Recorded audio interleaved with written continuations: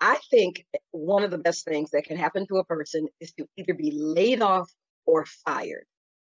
And if it's early enough in your career, you have time to build from it, learn from it, and build forward. And I've been in both situations. I have been asked to go out the door, so I know exactly what that feels like. I have been laid off, and I've also chosen not to come back. And making those decisions are not done lightly. They take a lot of thought. It's very scary on the other side, but I can say in each one of those situations, it was the best thing that happened to me because it made me get up off of my tush and do some things for myself. Okay, I put that Yes. politely. Because without that kick, I might not have done some of the things that I did. So I understand Mhm. when people say, well, I was laid off and I wasn't expecting this. Okay, but count it as a blessing, figure out what you learned from it, and let's move forward. Absolutely, Mhm. absolutely.